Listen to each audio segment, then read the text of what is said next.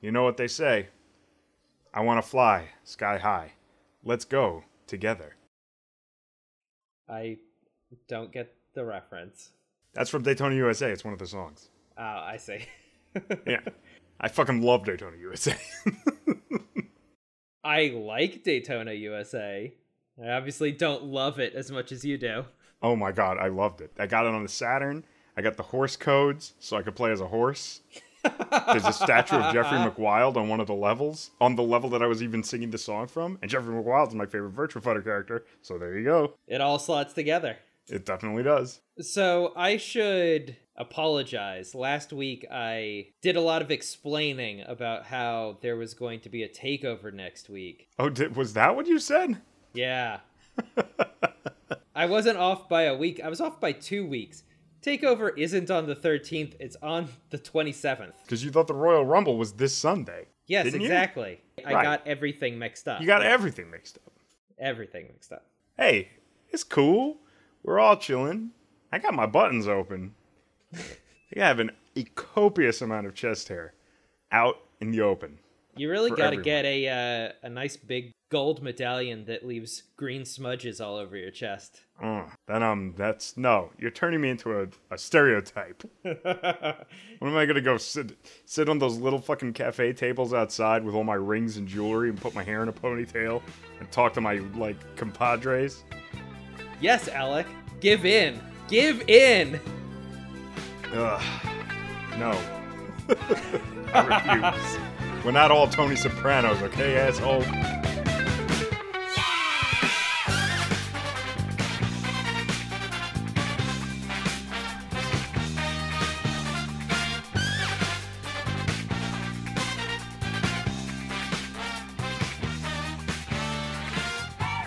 Welcome to What's NXT, the podcast about the best weekly wrestling television show, NXT. I'm Tristan Marsh. I'm Alec Basio. And this is NXT for January 10th, 2018, number 429. Hell yeah. I guess it's the last time I can say it. You gotta. Blaze it.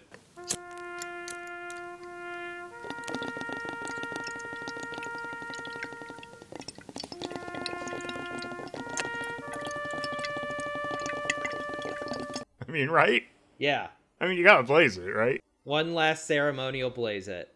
Yeah, pour one out from up and blaze it. I'm not chicken, you're a turkey. Drug dealers are dorks. Don't even talk to them. How you been since we last talked to you, Alec? Busy, working hard, hardly working. You know, the whole gamut. I'll tell you something. Monday morning kicked my ass. We had a fun wintertime watch party where a bunch of us hung out at my house on Sunday night, you included, watched the entirety of Wrestle Kingdom, ate a ton of Hebrew National, pigs in a blanket. Oh my god. He's going to complain about this. I had to pay extra. He didn't pay extra because he was like, my guests deserve the best. Because I talked to... Whoa. Number one, who says regular-ass pigs in a blanket aren't the best? I'm not saying I didn't say that. I'm saying they didn't have regular pigs in a blanket. If I had generic ones, I would have bought that. If they had ones with fucking Sami Zayn's wrestler face on them, El Genericos, I would have bought that. Yeah, exactly. You were looking for the cheap option. I was, because the cheap option is better. I also got pizza rolls so we could feel like children, and we got way too drunk. I'm gonna have to rewatch, like, Okada Naito, and I'm probably gonna have to rewatch Jericho Omega, because I was listening to Chris Jericho's podcast this week when he had Omega on, and they were talking about some of their favorite shit. And there was this spot where Kenny climbed up to a girder and jumped on top of Chris when he had a table on him. Yeah. I don't remember that happening. What are you talking about? We had a conversation about it, you fucking drunk. I know. That's what I'm saying. I remember some stuff. I remember the camera spot. I thought that was great. I remember the chair, the multiple chair spots, including the one where Chris goes to pick up the chair and the seat falls off and he has to put it back on with his hand so he can hit Kenny. I thought that was fucking awesome. I remember that. I remember a ton of stuff. But I don't remember I don't remember them jumping out at Cyrus. I don't remember that at all. Do you remember Chris Jericho putting Red Shoe's son Yes. in Yes. the Walls of Jericho? I do. I remember that. It was a lion tamer. Yeah, no, I remember a lot of that stuff. But some of it I don't remember. And the Naito Okada Do you match, remember Naito winning? I have... Naito won. Oh, get the fuck out. I know, because this is the reason why I don't remember that match so much, is because the entire time I was watching your face. You were marking out so hard for that match. I remember you better than I remember that match. You are lucky that I didn't have anything in my hands at the I end know, of that match. I I would know. have started trashing shit. I was so confident Naito was going to win. That's why I didn't even go out and buy solo cups or anything. Otherwise, I would have bought plastic, everything. And I would have covered things in, like, plastic, because you were going to, like, flip out and destroy my house. There's been a ongoing dispute over who the true mark is of the two of us. I think that you mark out more easily, but when I mark out harder, because... Yeah, that might be the case, yeah. There were a couple of matches that night where somebody won, and you got really bent out of shape about it. Yeah, I remember getting up and walking around when Minoru Suzuki lost. I remember stomping all over my goddamn... I was like, what the fuck? I like Minoru Suzuki. I liked that match, but it seemed like there's no way he isn't going to be the one. The same with Will Ospreay winning the belt. No, I was cool with that. I just got annoyed that they destroyed my son in the process. He didn't win the belt. My son Takahashi, I love him. We both wanted Hiromu Takahashi to win, right? I think everybody in the world wanted that. But then when he didn't, I was like, well, yeah, because, they've been telling this story where Marty always wins if he's fighting Will Ospreay. So, this is the kind of, like, WrestleMania moment of also, Wrestle I can't Kingdom. be mad at Ospreay for winning. He's amazing. I was able to rationalize everything up until that final match, and that was the match that I fucking cared about. And Naito lost, and I was like, this is a fucking injustice. Something needs to be done. I also thought I was spoiled for that match. This is how I get spoiled for everything. I'm watching YouTube, and I'm listening to fucking wrestling theme songs on YouTube, because I'm a dum-dum. And when I do the dishes and shit, I like to hear... Minoru Suzuki's theme song when I'm doing the dishes. And other of stupid course, things who like doesn't? That. Yeah. And so I'm looking at the next upcoming video, and the title is Chris Jericho attacks Naito. And I'm like, fuck! So I, like, fucking got out of that. I canceled out of that. But I saw that before we watched the fucking Wrestle Kingdom. I didn't know it was New Year's Dash. I thought it was going to be on Wrestle Kingdom. So I thought Naito was going to win, and as he was holding the belt, Jericho was going to come out. So in a way, I was a little bit deflated before the match even started. Fucking shame on me for listening to Pete Dunne's theme song. It was that. That was the one. Of course Pete Dunne screwed you. Yeah. Well, he screws everybody. I'd let him. Hell. Pete Dunne's the best. Before we get on to the episode this week, do you want to talk about some bullshit? Yeah, let's. Did you watch Raw this week?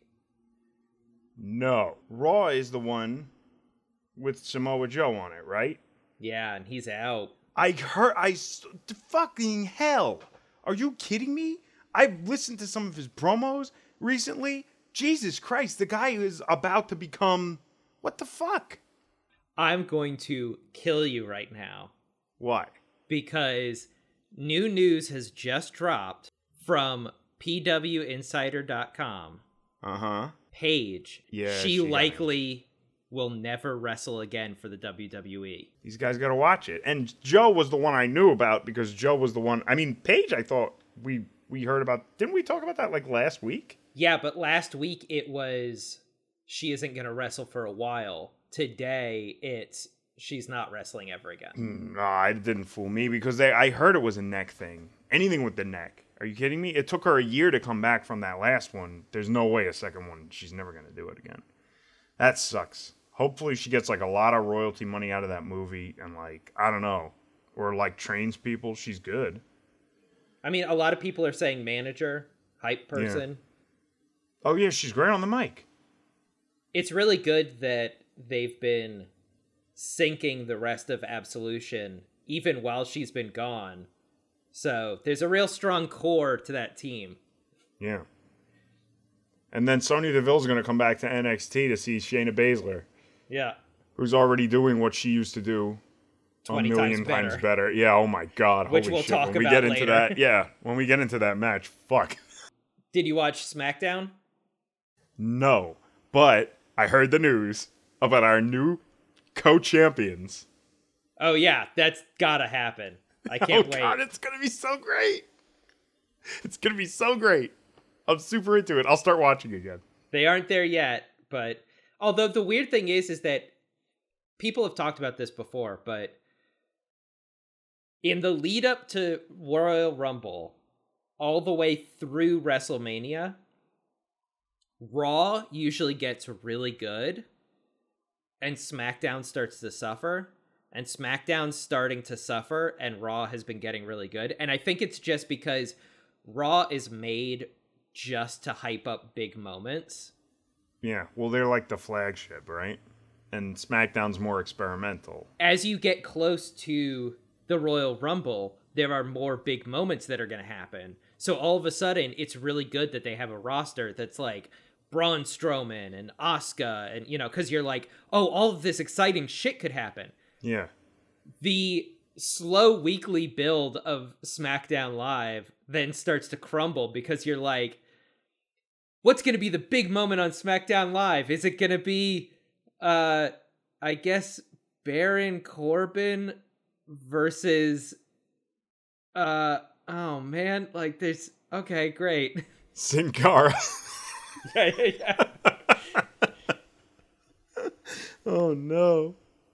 It's going to be Jinder Mahal defending his championship against the same guy he defended his championship against on the weekly show 3 times. Well, no, now he's trying to win the US championship.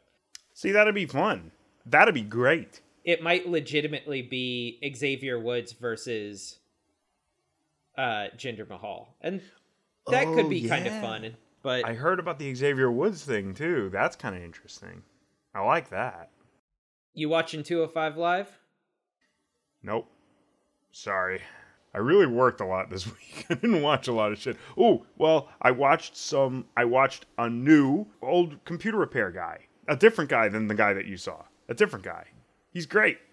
Before we watched Wrestle Kingdom, Alec and I just watched this guy who apparently lives semi-close to us, who just goes to the dump and finds old Macs and Tandys and tries to get them to boot. It was really fun.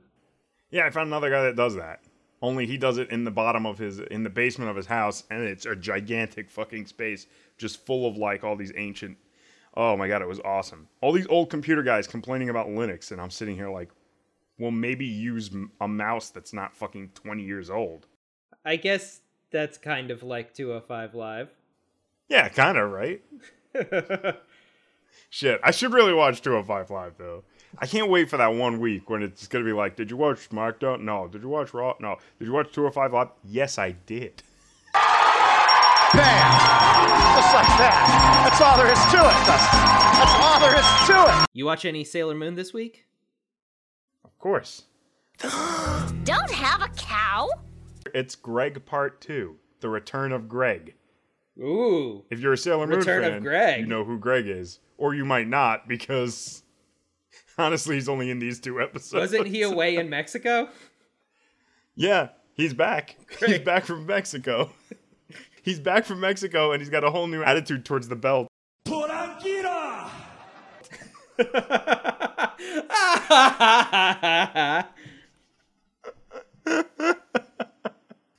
How about we get on to the episode? Yes. We're kicking off with a special announcement from our new heads of NXT, Undisputed Era. Welcome to 2018, boys and girls, the year of the Undisputed Era. The greatest tag team ever to grace the halls of NXT. They're at Center Stage Theater in Atlanta, Georgia. But before we get in, we've got a couple of ground rules to cover. Okay, number 1, Sanity. They beat them already. Who cares? As far as I'm concerned, that's just the beginning. Number 2, Aleister Black and anyone else that stands in Adam Cole's way. I will end anyone who gets in my way of becoming your next NXT champion. They're not going to last. They're going to get destroyed. They're going to get taken apart piece by piece. And they're just going to rule the whole roost. And tonight, they're going to take out Sanity once and for all. Hell yes. Hell yes. You thought little, jerk-offs were ruining your year in 2017? You can go fuck yourself. 2018 is here. 2018 is the year of the little jerk-off. That's right. That's absolutely right. This is going to be awesome. It's going to be a great year. I'm looking forward to it. They're at Center Stage Theater, which is in Atlanta, Georgia. Yes, I'm reading Tristan's notes, so I actually kind of know where things are. This is a place where WCW used to record, which is something that Morrow brings to light. Gives them a little, shout out. The yellow and black brand is here. I like that he's calling it a brand. They don't usually call NXT a brand. I definitely feel like they're about to start pushing it as they really are, brand. Yeah. This is the WWE for indie shows. If you want a WWE with an indie show feel, this is where you go. This was a super fucking indie crowd. They were smarky as hell, especially in at the very last match. I'm going to probably have more to say about that, but this was a real indie style show, and I thought that was kind of fun. They weren't the kind of aloof smarkiness. They got into a lot of it. Yeah, they dug the gags. They shouted out a lot of things, but they weren't just doing blah, blah, blah. They were shouting to the wrestlers, and they were saying things that were like, we know who you are, and we know your shit, so do this or do that. It was a lot of fun. Our very first match is Shayna Baszler versus Dakota Kai. Holy shit, that intro though, right? Wow! We finally get Shayna Baszler's entrance. This is the first time that she's formally been on NXT. Yeah! And I really liked it, except they don't tell you it's Shayna Baszler's entrance, and it just starts off with horses neighing and hooves.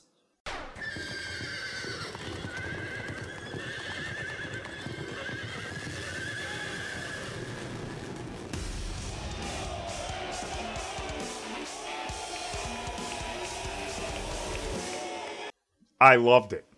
For a second, I was like, oh, is this like a new cowboy wrestler? I'm really into this.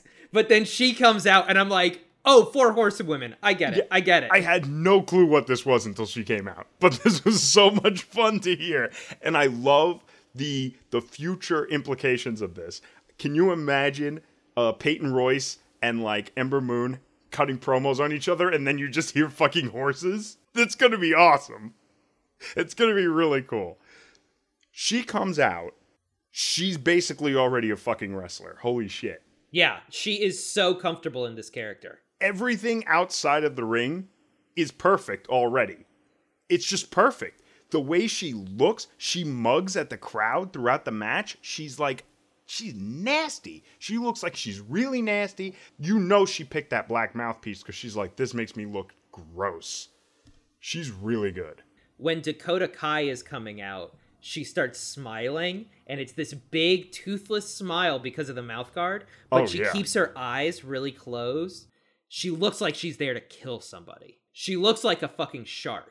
You know the thing about a shark? He's got lifeless eyes, black eyes, like a doll's eyes.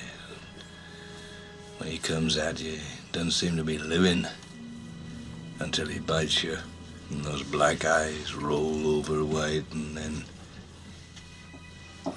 you hear that terrible high-pitched screaming.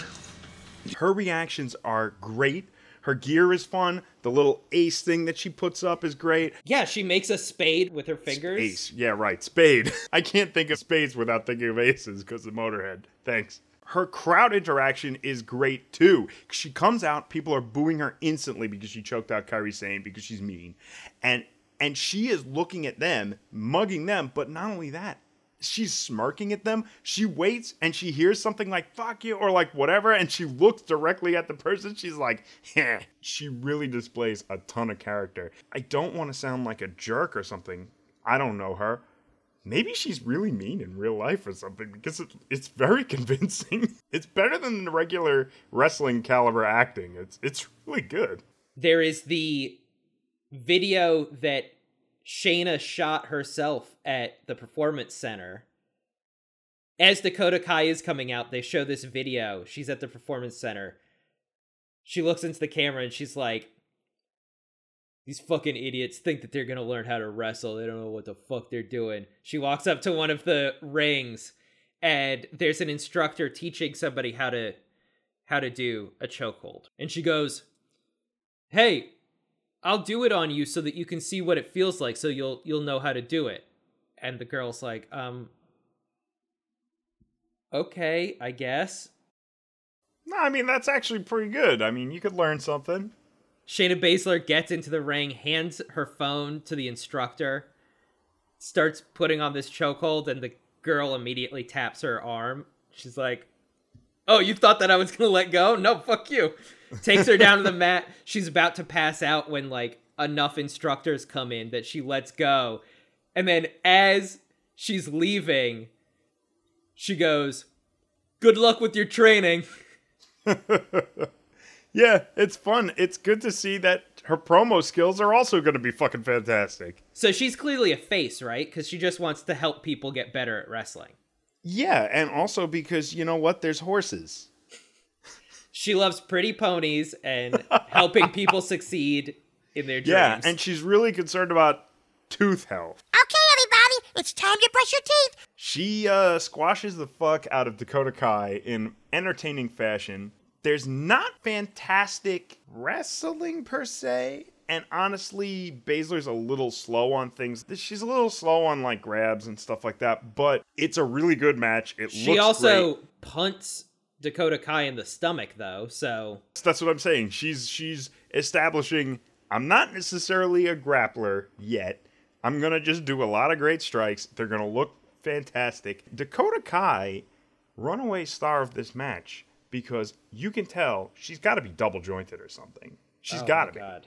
Because she is just like, hey, check this shit out. I want you to fucking destroy my arm. And it looks nasty. It's basically the same spot that Pete Dunne did to Tyler Bate a couple of weeks ago.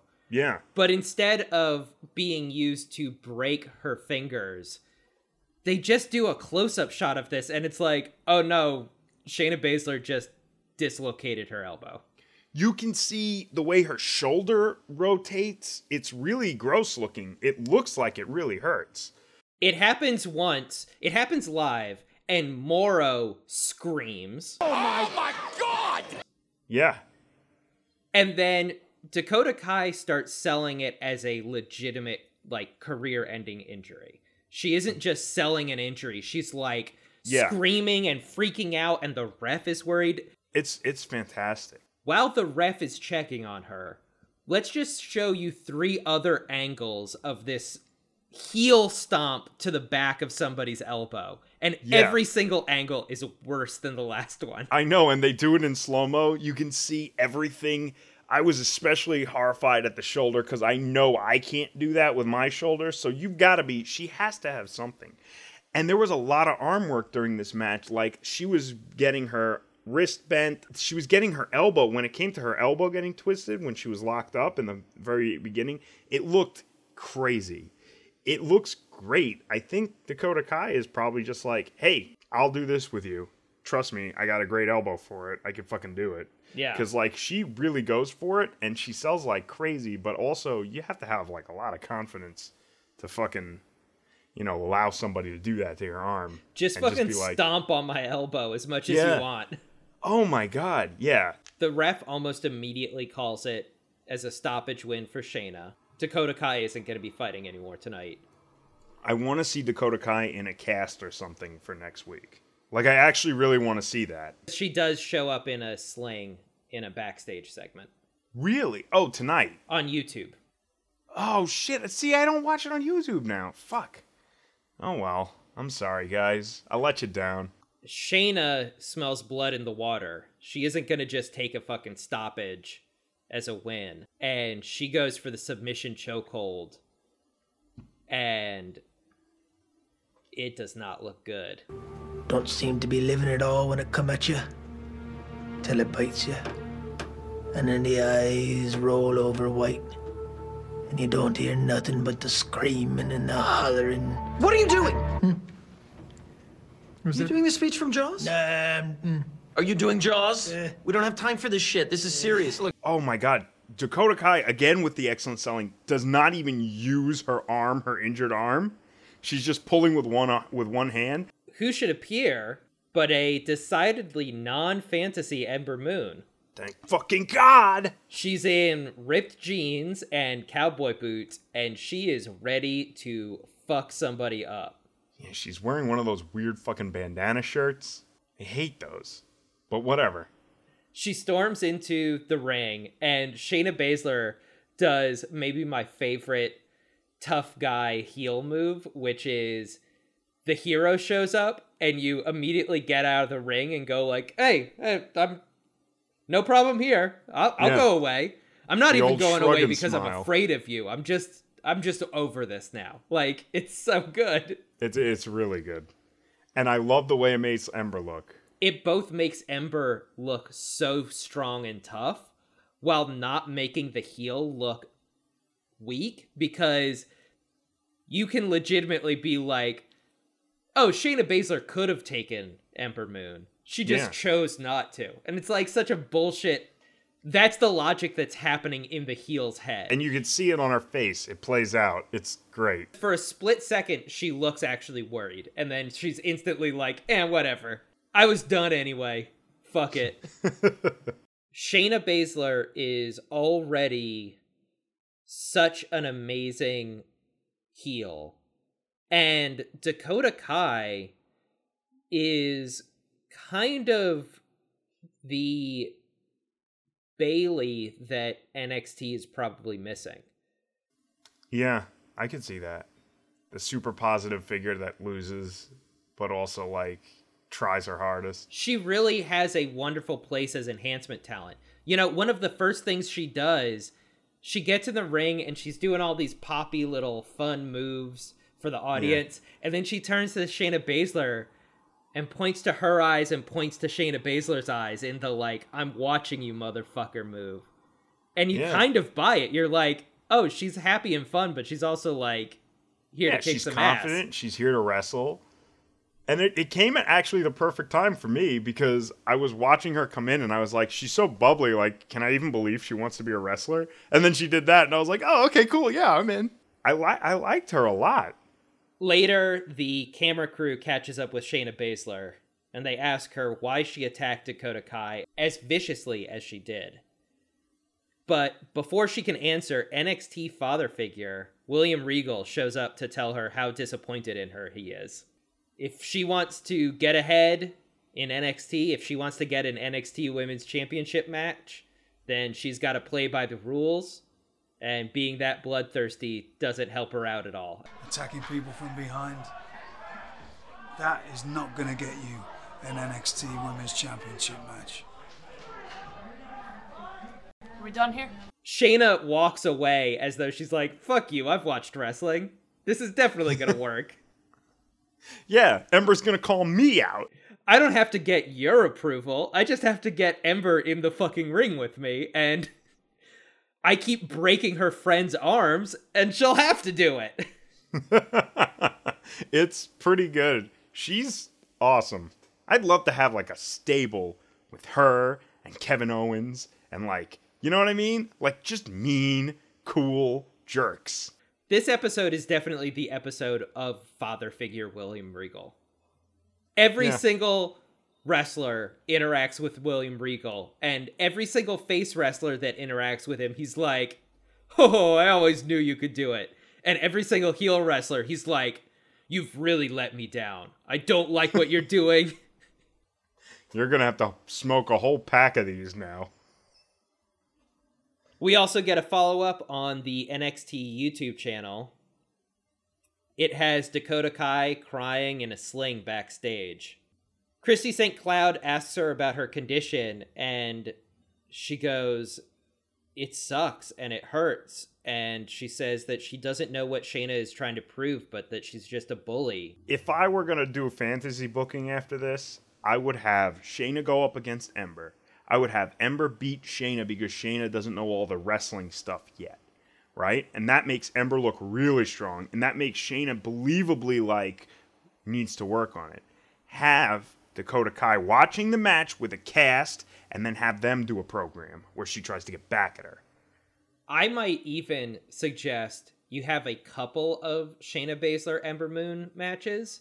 And oh yeah, why not? Maybe the first couple, Ember Moon wins purely by rules. Oh, that might be good. You do what is usually a heel thing, but you have Ember Moon like purposefully win by disqualification. Because hey, I kept you out of the fucking ring. You don't know what the fuck you're doing, right? And then that gives a reason for A, Shayna Baszler to say, I want a no disqualification match. And B, Shayna Baszler to then try to dismember Ember Moon. Yeah, but I feel like Shayna Baszler's too new and hot right now to give her the belt like immediately. I think that's weird. You know what I mean? I like what you're saying, but I want her to also lose that. So then what it really should be is Ember wins once on a disqualification. Yeah. Shayna Baszler wins once on a disqualification, but doesn't get the belt. And then Ember Moon wins clean in a no disqualification match. Yeah, I almost would like to see it more like to make Ember more dominant and have Shayna lose once on DQ and once like clean and no victory. Because then I'd want her to start a program with someone mid-card or low-card like Dakota Kai where she could just beat the crap out of her for a bunch. And also at the same time, like, you can put a little bit more of a spotlight on somebody who's clearly an amazing worker, who's double-jointed and not afraid to use it. Yeah. You gotta remember, everybody wants to be top dog, but there's something really fucking cool about being that guy that always gets really fucked up. Everybody loves Cheeseburger. Yeah, everybody loves Cheeseburger. Oh my god, it would kill to be the Cheeseburger in NXT. That would actually probably be pretty cool. Cheeseburger in paradise. Heaven on earth with an onion slice. Not too particular, not too precise. I'll just stop. Next, we get an Authors of Pain promo. Holy shit, it starts off with Razor speaking English. Yeah, I wrote down the exact same thing as you. They almost speak English. AOP, the most brutal force in NXT. They're in a weird hallway in the guts of this arena. Razor walks up and goes, AOP is the most brutal force in tag team wrestling. And then speaks in his native language for a while. Akam cuts in. He speaks in his native language for a while, and then ends with, winners will suffer. I think he said winners will suffer, which... He did, because he was talking about the title match that's going on tonight between Sanity and Undisputed Era. I think they say Era, and I think they say Sanity at one point. Whoever wins tonight will suffer. Paul Ellering cuts in to say... They don't care when, and they don't care where. Sanity and Undisputed Era, we want our titles. This is actually a really cool promo. I like this a lot. I'm there for it. I like AOP trying to speak English and then doing the foreign thing. I love that they have a manager, and obviously they have one of the best managers in the business, because Paul Ellering is awesome. With his weird doom and gloom books crap. But he's really good with his, he's really good with staring into the camera while his boys talk in some language and just being like, yeah. Well, he's got a face like a fucking skull. So he really just needs to stand there. I think he owns a, diner or a fucking Cracker Barrel or something. Just know that every once in a while, somebody's pancakes get delivered by that skull-faced man who's like, do you need some more coffee? And it's Eric Young who gets it, and he says, yeah!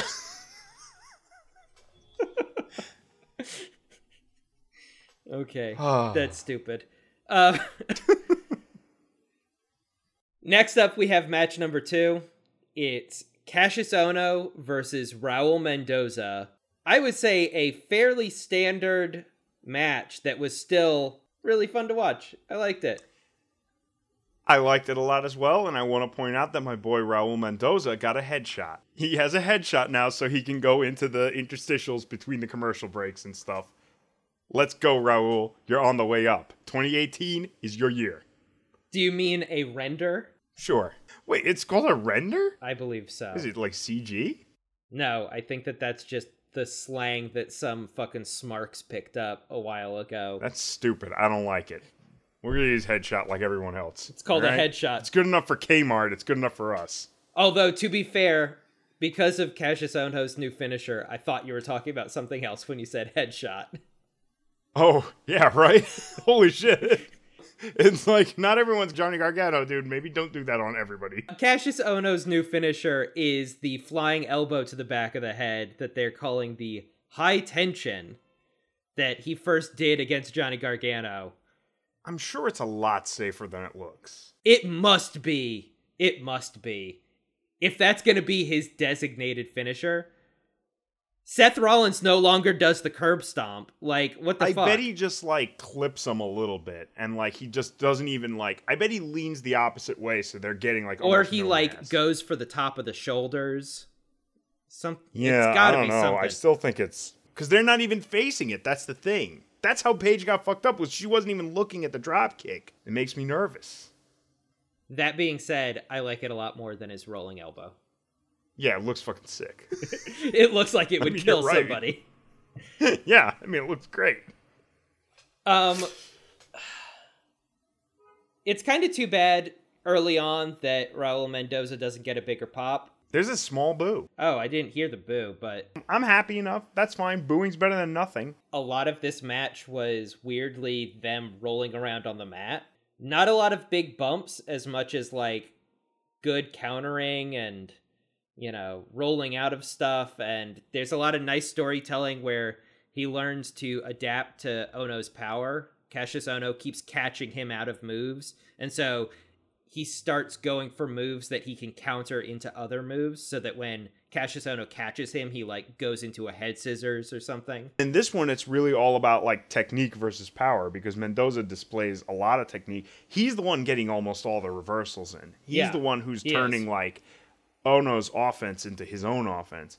And then he even gets his own little time to shine when he knocks Ohno off kilter and he's like, well, I'm going to do my fucking offense. His offense looked great, too. Now we're going to move on to a Zelina Vega promo. Yes! It's a press conference in the hall. Super excited about this. It's really fun. So it's not on the loading docks? No. It's not on loading docks. Is it? No, it's just a hallway. I didn't think it was in the loading docks either, because I was looking for loading docks, but I figured since we were in a different place, we'd never see them. And I believe there are no promos in loading docks on this episode. That's how we know we're not at Full Sail, guys. She's talking about how Johnny Wrestling is a fraud.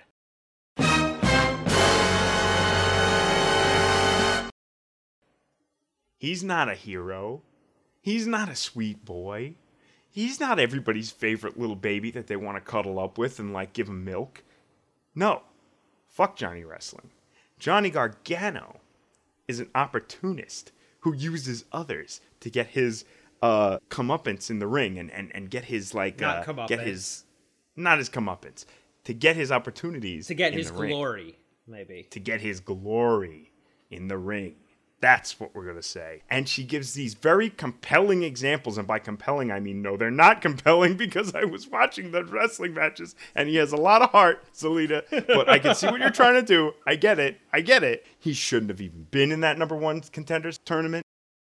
He got there by fluke, accident, by luck.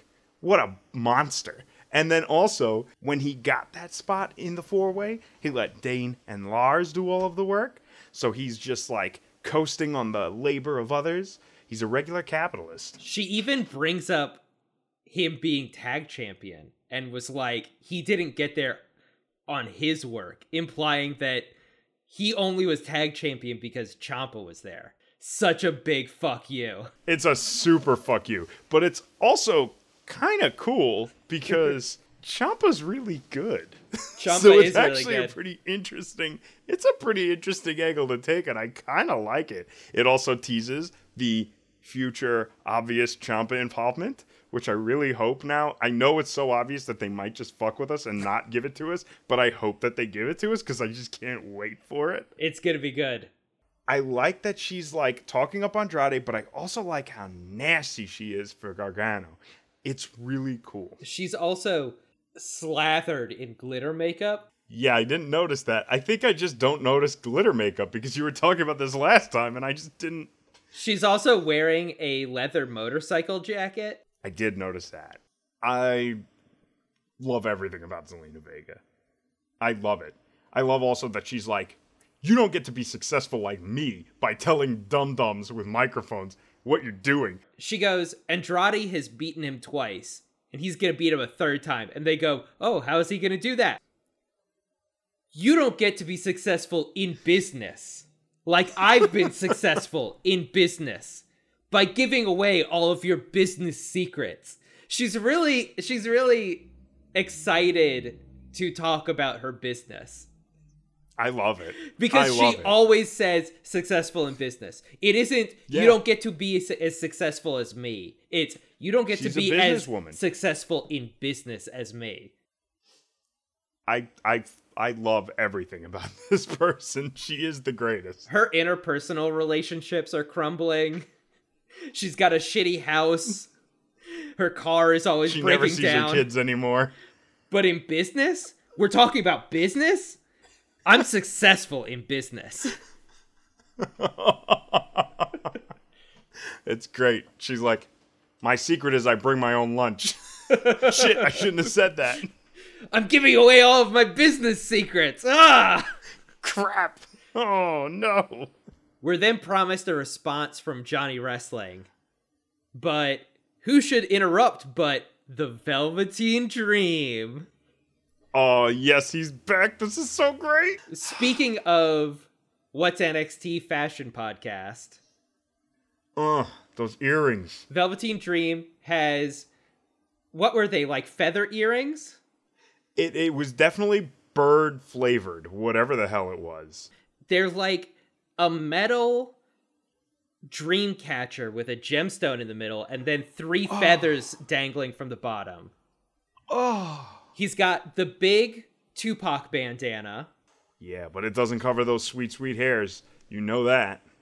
But his high top fro is still kind of sticking out the top. And then, you know, this is just his around the arena wear, so he isn't too flashy. He's just in a really nice cable knit turtleneck. Oh, he loves those turtlenecks. And a little suede jacket. Just keeping it real casual, you know? He looks like a King of Fighters character. He looks fucking fantastic. And he's clearly so happy to be back. Velveteen Dream basically just says, yeah, you beat Cassius Ohno. Some guy. Say thank you. Say thank you because you got lucky. You beat a guy named Cassius Ohno. Realize I say guy because Cassius Ohno does not look like a superstar. And it took you 20 minutes to beat a guy named Cassius Ohno. Calm down, okay? All right? He's fat! They say all men are created equal. But you look at Cassius Ohno, and you look at the Dream, and you know that's not true. That's totally it. I mean, that's it.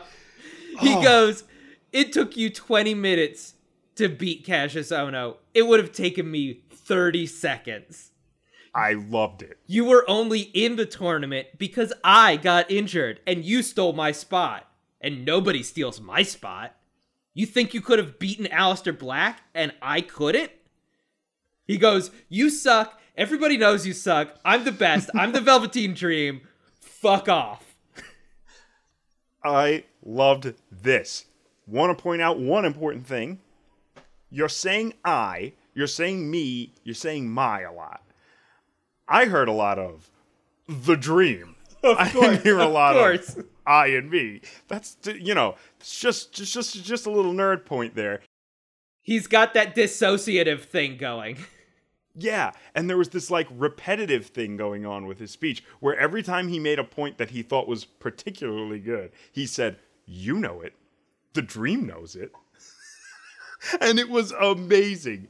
I loved him playing. He almost like played psychologically on the Johnny Gargano character to see like, hey, Zelina Vega might be gone after this little feud that you have with Almas, but you're still going to get the shit kicked out of your brain by me. Because everything he said is, you ain't shit. And you know you're not shit. Also, here's the thing that I really liked about this. Johnny Gargano almost starts staring off into the middle distance, but then Velveteen Dream pushes it just a little bit too far, and all of a sudden his eyes snap to Velveteen Dream's face, and he's angry. And I was like, oh, that's so good. That's so good. Yeah. Because he's almost back to that, like, oh, maybe he's right. Maybe I do just luck into everything. No, fuck this guy. What the fuck are you talking about? It's good. I can't wait to see, like, the psychological warfare that Dream enacts on Johnny Gargano. This is going to be really, really fun. This is going to be great. This episode does so much shit where it just opens up a million new possibilities for somebody. I don't know how they're going to take this. Is Velveteen Dream going to try to challenge him next week for the #1 contendership? Is Velveteen Dream gonna wait until afterwards? Like, there's so many things that could happen. Yeah. Ciampa really comes back as a tag team with Velveteen Dream? And Zelina Vega's managing them. That'd be a pretty baller fucking tag team. That'd be awesome. Oh my god. We could finally see Paul Ellering versus Zelina Vega. We now cut to the Street Profits. Yeah, they're doing like a street talk thing. They're doing their street talk, but it's just basically walking through a back hallway of this arena accosting random people. It's a Street Profits promo, right? Wrong! Because then they realize they aren't wearing enough gold.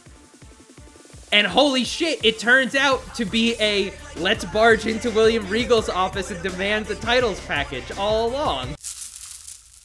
I can't believe it. It's so great. William Regal has a table that has a black tablecloth over it and like maybe 8 to 12 bottles of water. Those Hollywood shows are so incredibly detailed. They're trying to shoot on the venue or something, maybe, because he offers them water. He's like, it's very dry in here. And then Montez Ford is like, it is dry. He doesn't do his voice. He doesn't do Montez Ford voice. He just goes, it is dry.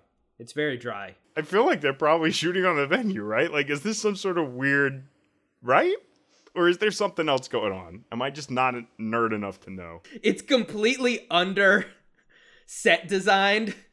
It doesn't even have the stupid lighting rigging that they usually do to be like, oh, no, they're just in a random room. Well, I mean, he can't have his regular office. They're in, wherever the hell they're in. They're in WCW now. Montez Ford keeps touching the camera, and for some reason, every single time he touches the camera, William Regal looks at it and smiles like he's a 3-year-old using a computer. He's like, oh, hey, camera. I think it's because he's like, it's the novelty of being on a talk show or something. You know, like, because it's supposed to, they're still pretending like it's a talk show instead of just some weird backstage promo segment. He isn't like, oh, a camera, I've got some stories to tell you. No. To take the ferry cost a nickel, and in those days, nickels had pictures of bumblebees on them. Give me 5 p's for a quarter, you'd say. Now, where were we? Oh, yeah. The important thing was that I had an onion on my belt, which was the style at the time. Yeah, he's not like, oh, I've been getting followed around by documentarians my entire time as WWE, whatever, as NXT guy. NXT General Manager? General Manager, sure. Whatever. Give me a wrong buzzer. I'm racking them up. Some enterprising young fan out there is probably keeping a tally of how many buzzers each of us is getting. You're obviously in the lead because the system is stacked against me because you edit the episodes. I control the levers of power. Much like William Regal, who, after the Street Profits ask for a title opportunity, he goes, that's wonderful. I love you guys. You know what? Next week, you're going to have a match for title contendership. And hey, It's gonna be against the Authors of Pain. What could go wrong? Yeah, they love this too. They're super into it. Montez Ford is like, I love the way you think. We're undefeated, so obviously we're gonna continue to be undefeated. And not like, oh, we've never really gone up against people who... had names. could kill somebody. Yeah. I'm used to going up against NWO Jason. Is NWO Jason on Authors of Pain? Is Electrician's Tape Guy on Authors of Pain? I think we faced them last week. Which one of the Ely brothers is one of the Authors of Pain? I forgot. I can't wait for them to show up and have the Authors of Pain just demolish them and be like, what the fuck is this shit? I want to see Montez Ford take the pin, and then as soon as the guy gets off of it, make him a Razor. He just kips up and he's like, what? Wait, what just happened? Because we all know that the Street Profits are a completely invincible force. Like, they can't ever be hurt or injured or tired. So he will pop up after the pin, but I want him to be completely surprised that they lost. Just flabbergasted. I was trying to do a 2-minute handshake with Angelo Dawkins, and something hit me in the back of the head. Why didn't you guys wait for me to finish my handshake? Or, like, maybe now that they're actually serious tag team, the ref counts him out for both being in the ring, and they're like, wait, there's a rule? There's a rule where you can't be in the ring together? When did they make that rule? This isn't fair to us. It wasn't fair when you never counted us out before, because now we're just not used to it. Tough love, guys. You should have been counting us out. What the fuck? The next thing has two guys that I kind of like, even though Lio Rush has been a big PP on Twitter. But it's fine, because he'll work it off. He's like 20. Who cares? They even say how old he is in this. I think they said 23. He's a young man. He'll live it down one day. But not today, because he's going up against Lars Sullivan. Somebody still really wants to punish him. Fuck that guy, but I mean, we're not making money on him if we don't put him on TV. So let's just put him in with Lars Sullivan, and you can't win. Perfect. It's a great solution to a difficult problem. Lio Rush comes out. He's super over because this is a very smarky crowd, and they love his fucking like flips and runs and jumpies and rolls. And Lars comes out, and he does the fucking shadow spot again. I think they can just do that forever now, right? Like, yeah.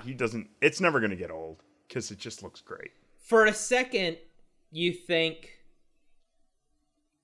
maybe they're legitimately going to try to kind of rehab Lio Rush after his Twitter faux pas. Because he comes out, and the entire commentary is like, this guy's phenomenal. He's amazing. He's great. Yeah. Lars Sullivan comes out, and the entire commentary is like, that kid's dead. Yeah. No, I do think that they are gonna try to rehab him a little bit, but I think this is part of the punishment process. I think he's got to get through Lars Sullivan first and take a bunch of L's. I think he needs to take a couple more beatings before they're like, okay, you get to win against NWO Johnson.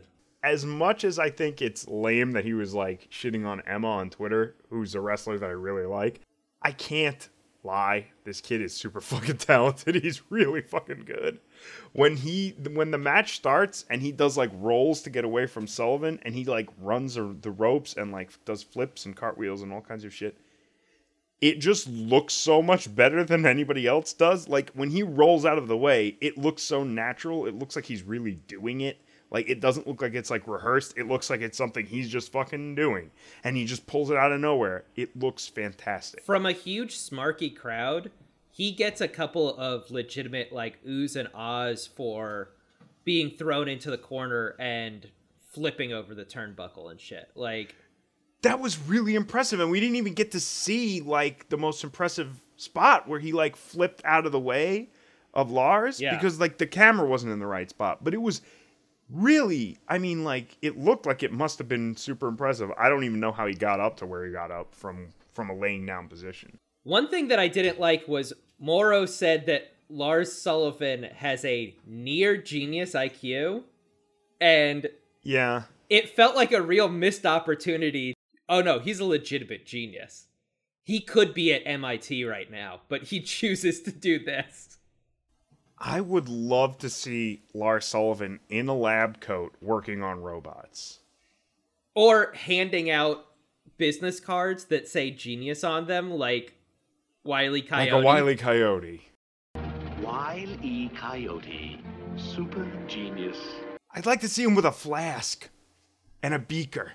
After last week, we actually did an IQ test over the weekend, and he is a super genius. He's not near genius. He's a super genius. Sorry, we got it wrong. I don't know. There's something about that Lars Sullivan character that's just so fantastic. The idea of him being so smart and also being a brute completely controlled by his rage is just, it's great. And I love that they lock onto that. Lars gets to put on a great show of being slow. I really appreciated how well he was able to act slow. Because we've seen Lars Sullivan matches. The guy is fast. The guy is like regular speed for a giant person, which is fast. And he looks slow as fuck versus Lio Rush. Lio Rush is obviously playing that part really well. And he looks great. He looks fast. He looks athletic and agile. Everything that he does looks natural. It looks like he's not even thinking about it.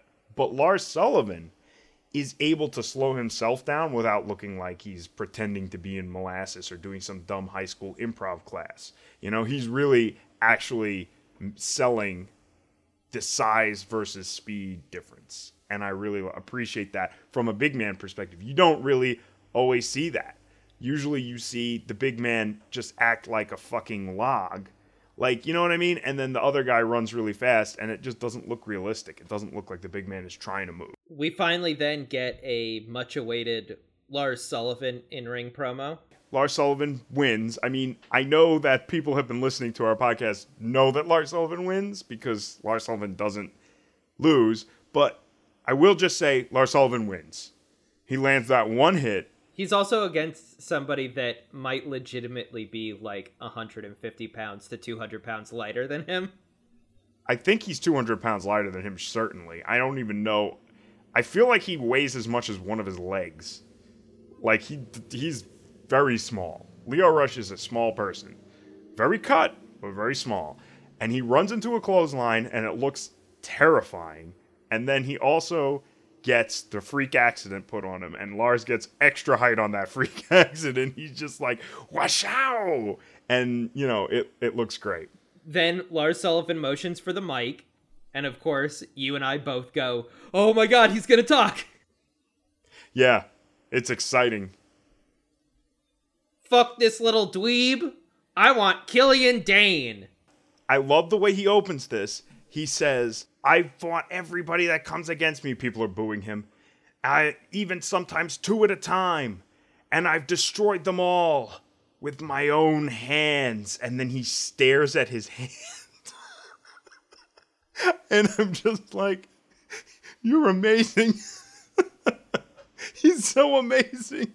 It doesn't stop there, because then in what the nobodies from Nobody's Watching Wrestling might call subtle gay subplot, he says, "Ooh, yes. 2 weeks ago, I felt something that I've never felt before. And I love it because I want to destroy it." I'm like, oh shit, yeah. This is so great. It's amazing. And Lars Sullivan is the kind of brainy motherfucker that you know he's reading everything into it that he's saying, and he's just into it. He bought in. He's like, everybody knows sex is a power struggle that ends in death. He's like, I haven't read my Foucault in a while, but I know all about struggles and power dynamics. And Killian Dane, we got some fun shit to work out.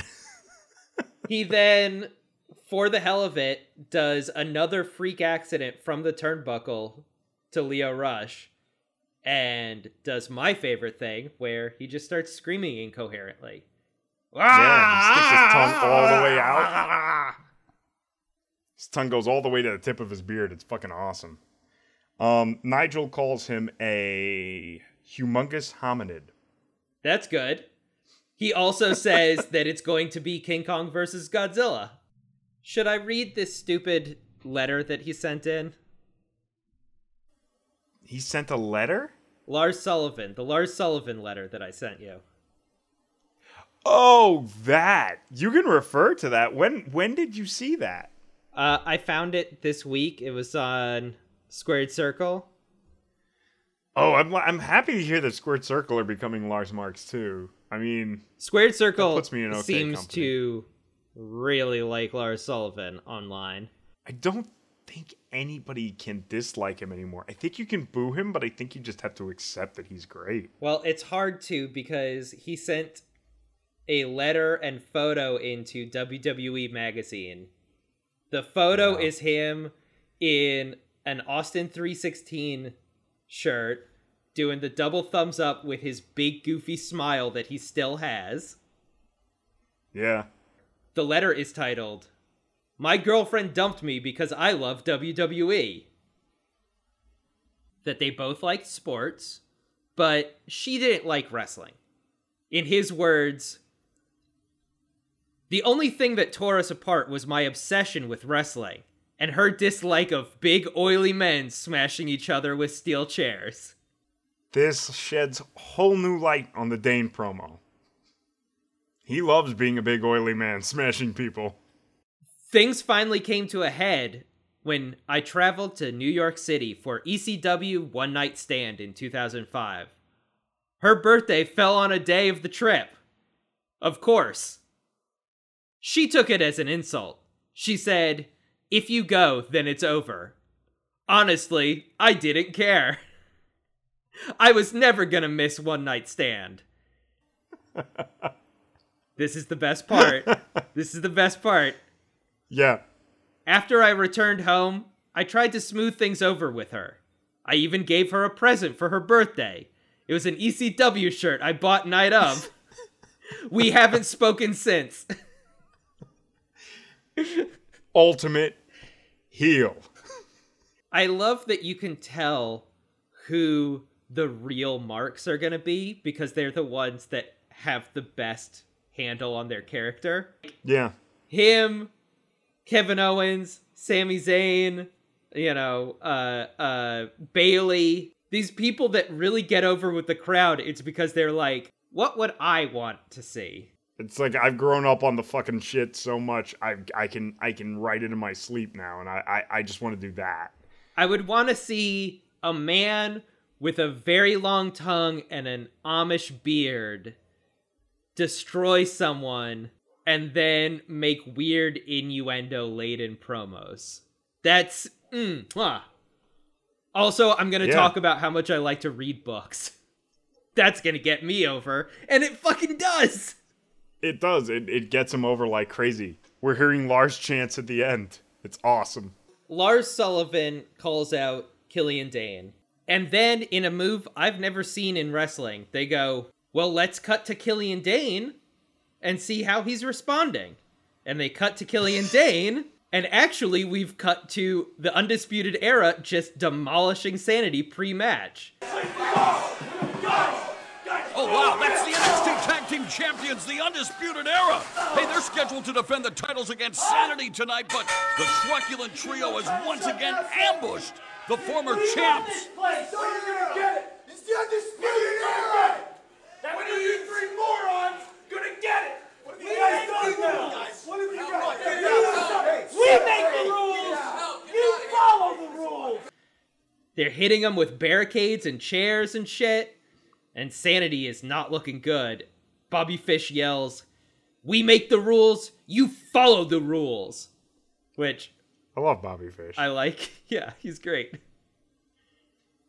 So, with 20 minutes left in the episode, and a scheduled tag team title rematch, Undisputed Era comes out and vamps for easily a good 5 minutes. And it seems like they're just going to spend the remaining 20 minutes of the episode gloating and rubbing it in people's faces. They're all dancing around the ring. Kyle O'Reilly plays air guitar on his belt, which I know how much you love it when Tanahashi does that, and... Go S! Yes, go Ace. Right. It's when they say it, it sounds like, go ass. And then that works for Kyle O'Reilly because he's an ass. I love it. And I love him. Kyle O'Reilly is my fucking hero. It's only Teenage Wasteland. This is the second time that a pseudo heel in NXT has taken that Tanahashi move of doing air guitar on the belt. And it's great because that's such a face move in NJPW, but I feel like in America, that can only be seen as a heel move because you're gloating about like, look, I'm not even taking this shit seriously. Yeah. I just kicked your ass in the back, and now I'm... Also, not to be too much of an asshole nerd about NJPW here, but I'm pretty sure Tanahashi never plays air guitar on the belt. I'm pretty sure even when he has the belt, I think he just has it draped on his shoulder when he does the air guitar. Because I think it's too disrespectful for the belt for him. But I'm not 100% sure. I'm sure someone could find like a gif of him doing it at one point in time. But I don't remember him ever doing that. So all 5 of you that are listening right now, go find that gif. You send in that gif and Alec will buy you a pizza. Yeah, okay, whatever. I was hoping that you were going to push back, but we have a second contest. Pizza's not that expensive. I get one of them Bobolees. I'll send it to you. You gotta make it yourself, asshole. That's for proving me wrong. Fuck you. Undisputed Era is standing in the middle of the ring. They're all asking each other, where's Sanity? Where's Sanity? Kyle O'Reilly and Bobby Fish, they go, well, maybe they forgot. Maybe one of us should run upstairs and remind them that they should be in the ring. And Adam Cole sets him right. He goes, no, they didn't forget. We kicked the chaos out of them. Uh-oh, I'm losing him. Time for the A material. Yeah, that's really corny and awesome. Stupid line, but it kind of works. It kind of works. Yeah, why not? I mean, you know what? Adam Cole's corny. As he's gloating, who should appear but the Dark Knight, Nikki Cross? White chocolate cheesecake.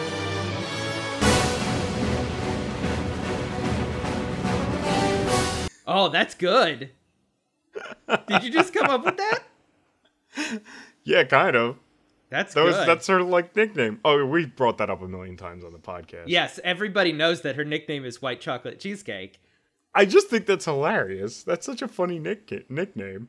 She's on the ramp, and she's got 3 refs holding her back. And the audience is yelling, let her go! Let her go! And yeah, the Undisputed Era are all in the middle of the ring, and they're all taunting her.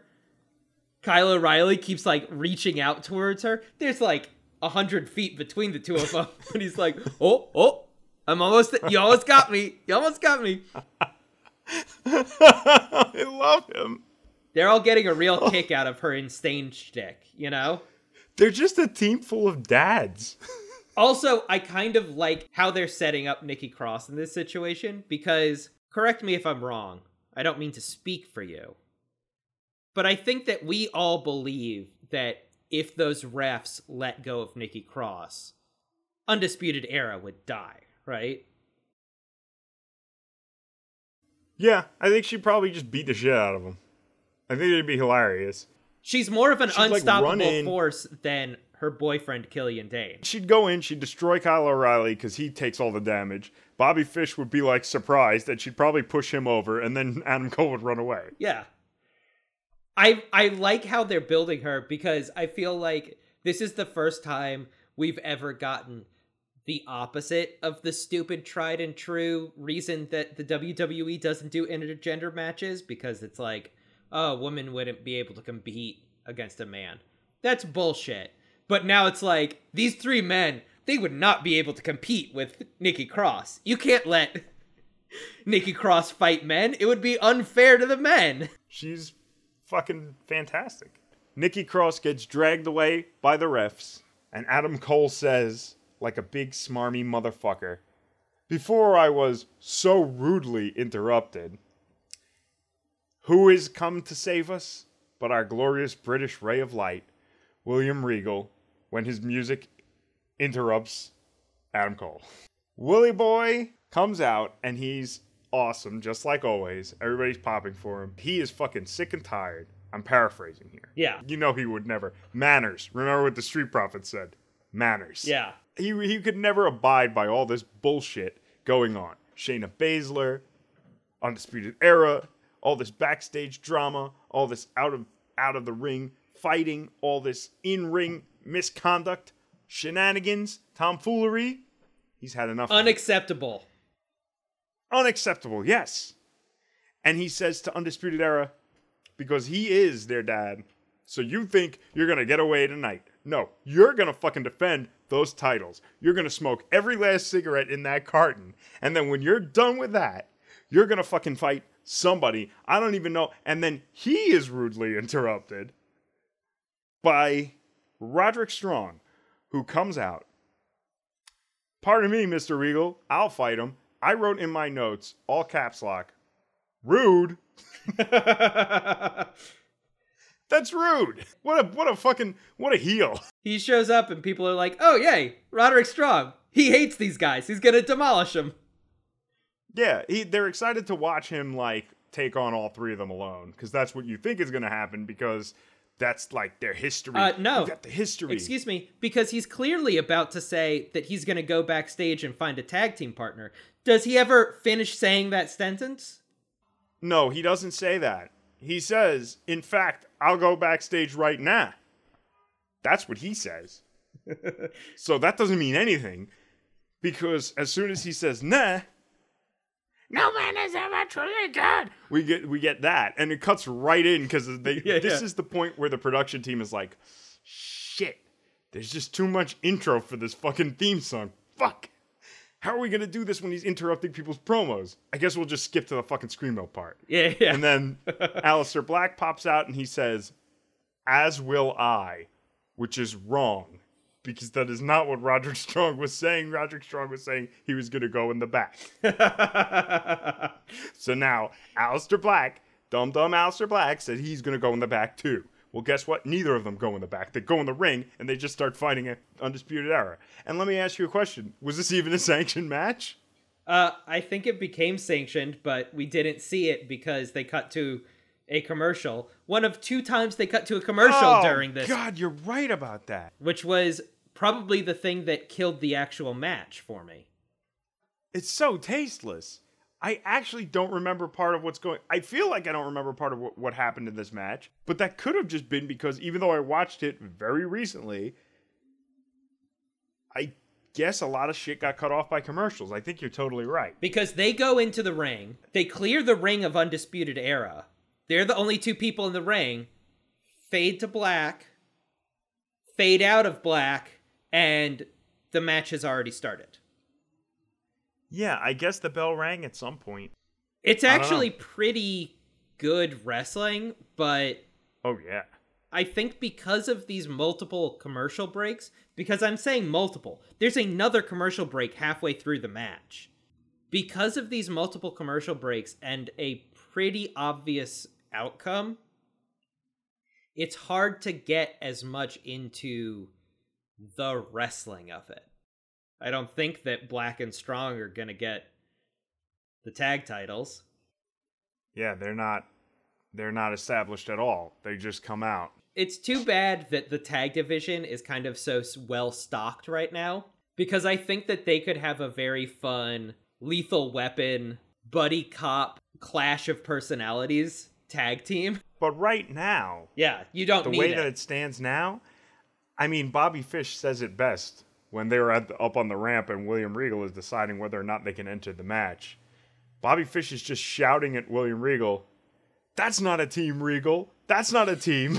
They all have the perfect 14-year-old trying to scream their way out of getting grounded responses to everything.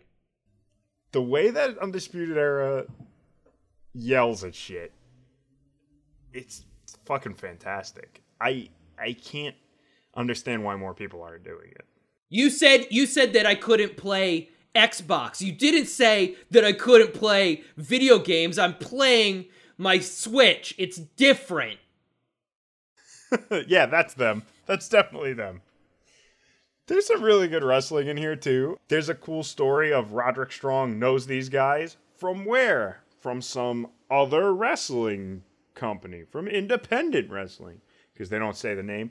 But he knows them a little bit, and he counters some of their shit, and he kind of knows their garbage. Like, Kyle O'Reilly goes for, like, the fucking axe and the smash or whatever move on him. And Roderick Strong gets hit by the axe bar, and he gets hit by the kick on the back of the head. And then he instantly just gets up and knees Kyle O'Reilly right in the face because he's like, no, I know what happens next. You forget. I fucking wrestled with you. Everybody gets good shit in. Like, it all looks fun. Black looks really good. His kicks look great. Roderick Strong takes out Bobby Fish for like a full 5 minutes plus because he does this insane anchor drop kick through the bottom rope. Oh, yeah. Right that in the looks beginning. great. Holy shit, that looked awesome.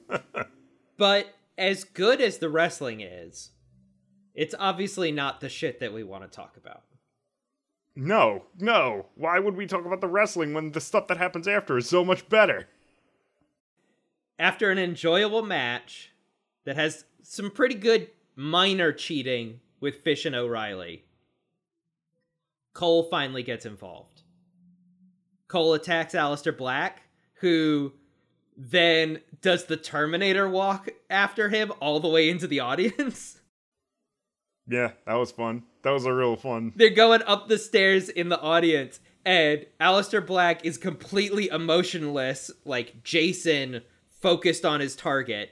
And Adam Cole is a fucking little dweebus. He's like scooting butt first up the stairs, and he's like, no, don't hurt me. And the camera is following them, and then all of a sudden, for no reason, camera cuts back to the ring, where Undisputed Era double teams Roddy, and with Black unable to save, gets the pin.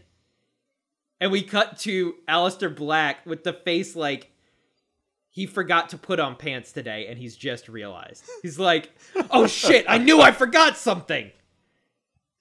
I have a teammate. Fuck. I could have legitimately won a belt today, and I forgot. Wouldn't it be cool if they didn't do the cut back to the ring and you just heard the bell? And then it goes to the replay? Yeah, because you just see Aleister Black's face, and then they're like, well, while we were watching Aleister Black, here's what actually happened. You know, the important wrestling part of this show. Here's the part where the two people who were involved in the match were beating on the other person who was involved in the match, while the person who wasn't involved in the match got Aleister Black's attention. Oh, it's so great. Adam Cole really knows how to make a fool out of that serious man. The second the bell rings, Adam Cole's face goes from terrified to he starts laughing and pointing at Aleister Black. He's like, you fucking idiot. Hey, dork, you got toilet paper hanging off your shoe. You thought I was that scared of you? What are you talking about? I'm not scared of you. Hear that part in the beginning where I said I destroy anyone who gets in my way? Black, of course, charges the ring, but gets overrun. Fish and O'Reilly hold him by his arms while Adam Cole kicks him in the face, yelling, "You can never beat us!" And Bobby Fish, like a good lackey, keeps yelling, "Tell him again! Tell him again!" It's a great post-match beatdown, which is, in a way, kind of better than the actual match. There's a lot of smashing. There's a lot of beatdowns. There's a little bit of move stealing where Adam Cole tries to pick up Aleister Black by the face with his boot, a la Black Mass. He actually does that. He hooks his chin and he lifts him up a little bit. But he has to pick him up the rest of the way with his hands because I think he's wearing pants and he doesn't want to rip them. I think he's also wearing wingtips or something. He's wearing some weird shoe that's kind of incongruous. He's wearing those Wrestle jeans. And I know from Kyle O'Reilly's interviews that Bobby Fish routinely rips those whenever he's doing shit in them. So it's I'm sure that Adam Cole is a little conscious of not ripping the Wrestle jeans. So he just doesn't want to lift his leg up high enough. I'm sure he could do it. That motherfucker super kicks like a monster. I would love a Street Profits Undisputed Era match that one of the comedy spots is Bobby Fish going for a super kick and ripping his jeans down the ass, and Street Profits just pointing and laughing at him. And he's like, he has to tag in Kyle O'Reilly, and he like runs backstage and comes back out 5 minutes later in a new pair of jeans. It's like, okay, I'm ready to wrestle again. That's good. This is good booking. Come on, guys. Get on. NXT, give us the book. Yeah, I'd write a great promo for Sabatelli and Moss, my favorite tag team. We raise alpacas now. They get along great with Moss's pug dogs. He's like a little sheepdog out there. Look at him run around him. Look at that. You can never afford our alpacas. So after Adam Cole lifts up Aleister Black by the chin with his boot, Fish and O'Reilly do their combo leg sweep flying knee, and then Kyle O'Reilly gets a chair. That's so cool. At Adam Cole's behest.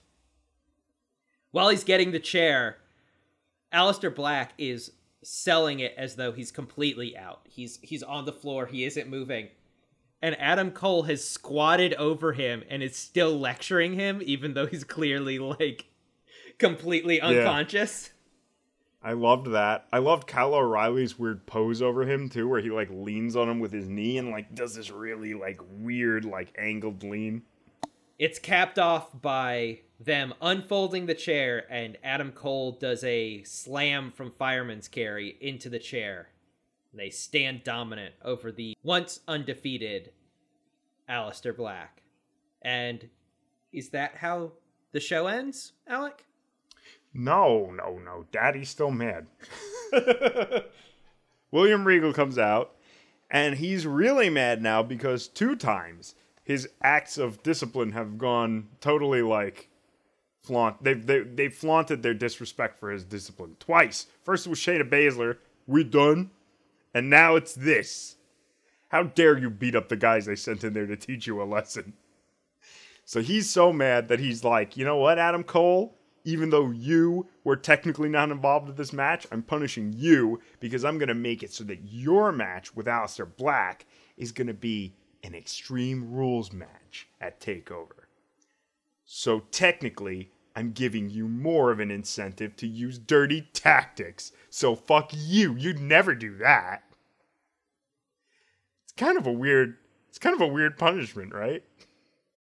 You, who is probably most willing to use weapons or outside interference, I'm putting you in a hardcore match. How do you like that? Yeah, motherfucker. Fine. Ha. Yeah, he's gonna be like, oh, cool, then I can use these, and he pulls the blackjacks out of his shorts. He's like, the only reason I haven't been using these is because I thought they were against the rules. He just straps himself with kendo sticks, he comes out. Yeah. And he's just like, I have a gun in my shoe. I was just going to shoot him, but then I realized that wasn't wrestling. But now, hey, it's Extreme Rules, right? Yeah, it's kind of a weird setup. That is how it ends, and now I'm looking very much forward to the hardcore match. Daddy's laying down the law. It's getting flaunted in his face. Again. This was a kind of weird episode, because everything was good, but I don't think anything was great. But everything being good still put it in that, like, really great episode. There was nothing where you were like, you have to watch this episode. Except if you like wrestling television, in which case, yeah, watch the episode. It's really good. I would say that there were some great things. The first great thing, I would say, was Velveteen Dream Johnny Gargano. Yeah. I think that was great. Lars's promo was really good. Was Velveteen Dream and Johnny Gargano as great as Velveteen Dream slide whistling up behind Aleister Black? That's such an unfair question, because what is that good? What is as great as that? We watched the entirety of Wrestle Kingdom on Sunday. I don't think that was as good as him coming up behind Aleister Black. I mean, there's nothing as good as him coming up behind Aleister Black. Come on. But that's what I'm saying. The promos and the wrestling, it wasn't a roller coaster where you go from that's true. a 3 to a 9 to a 5 to a 7. It was just a straight line at 7.5. The whole episode was really good. Yeah, I think it was really good overall, but yeah, consistent. I think Baszler's first match, though, was also really cool. Dakota Kai, very cool. I want to see some more of her. She sells like a maniac, but not for a while. I want her to have a cast. I want that whole thing. Well, she's probably going to Shimmer or something and do some wrestling, because I don't think she's fully signed. So she's going to go, I think she's going to go do some minor shit and then come back and be like. Yeah. Oh, okay. I see. I don't know yet still. I don't remember. I couldn't tell what was going on with Mercedes Martinez, and I don't really. From my other podcasts, I don't really do any research. You do no research at all. No. Speaking of somebody who isn't or is signed, Candice LeRae is definitely signed. Yes, she is. They had to wait until after the Mixed Match Challenge was all set up to announce that, because that would be an obvious, why don't you have Candice LeRae and Johnny Gargano wrestle in that for you if you're going to do that thing? Yeah. Ooh, that's right. I forgot about the mixed match thing. Shit. That'll be fun. We should watch that. Oh. Who's going to be in it? Becky Lynch is probably going to be in it, right? Becky Lynch has teamed up with Sami Zayn. Nice. Rusev with Lana. Wow. Carmella of course. with Big E. Rusev with Lana means that she's finally going to get her dream. Which is when her dream has always been, according to this interview that they did together, where she just took over the whole interview in the middle of it, and he was making jokes about how she's always taking over everything at home. She was like, my biggest dream is that I want to be wrestling, and I want you to say, Lana, Mashka. That's pretty good. Oh man, she can do it now. We also have Naomi and whichever Uso Naomi is married to. I'm going to say... I want to say Jay? Oh, I was going to say Jimmy. No, I'll say Jimmy and you say Jay, and I'll buzz whoever is right. Or wrong. Good plan. I think it's Jimmy. I don't know. I'm sticking with Jay. This might be one of the only times I get a legit wrong buzzer put on you. Haha. The man can't beat me now. The rules are clear. That's the episode for this week. We are on Apple Podcasts and Stitcher. You can listen to us there. You can also always listen to us on midnightzero.nyc. Hey, Alec, did you update those episodes? I did. Ha! Excellent. Go fuck yourself.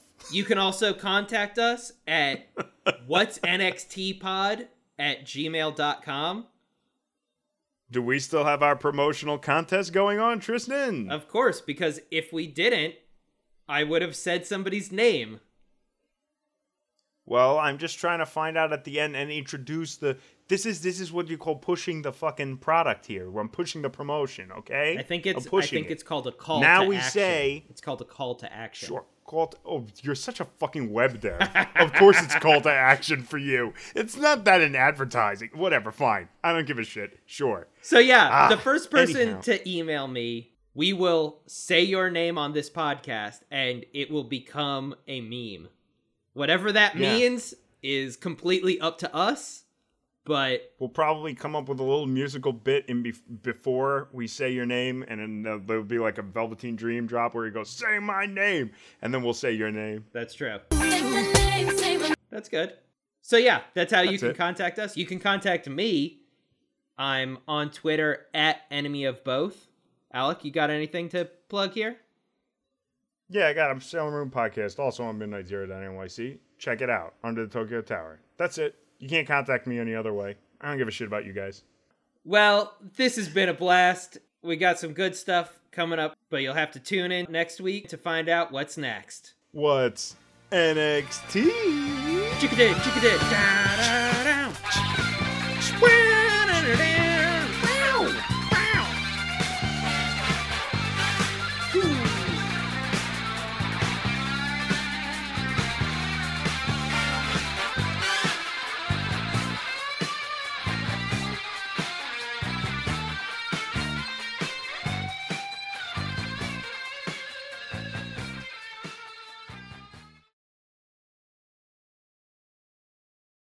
Maybe the stupidest line, but...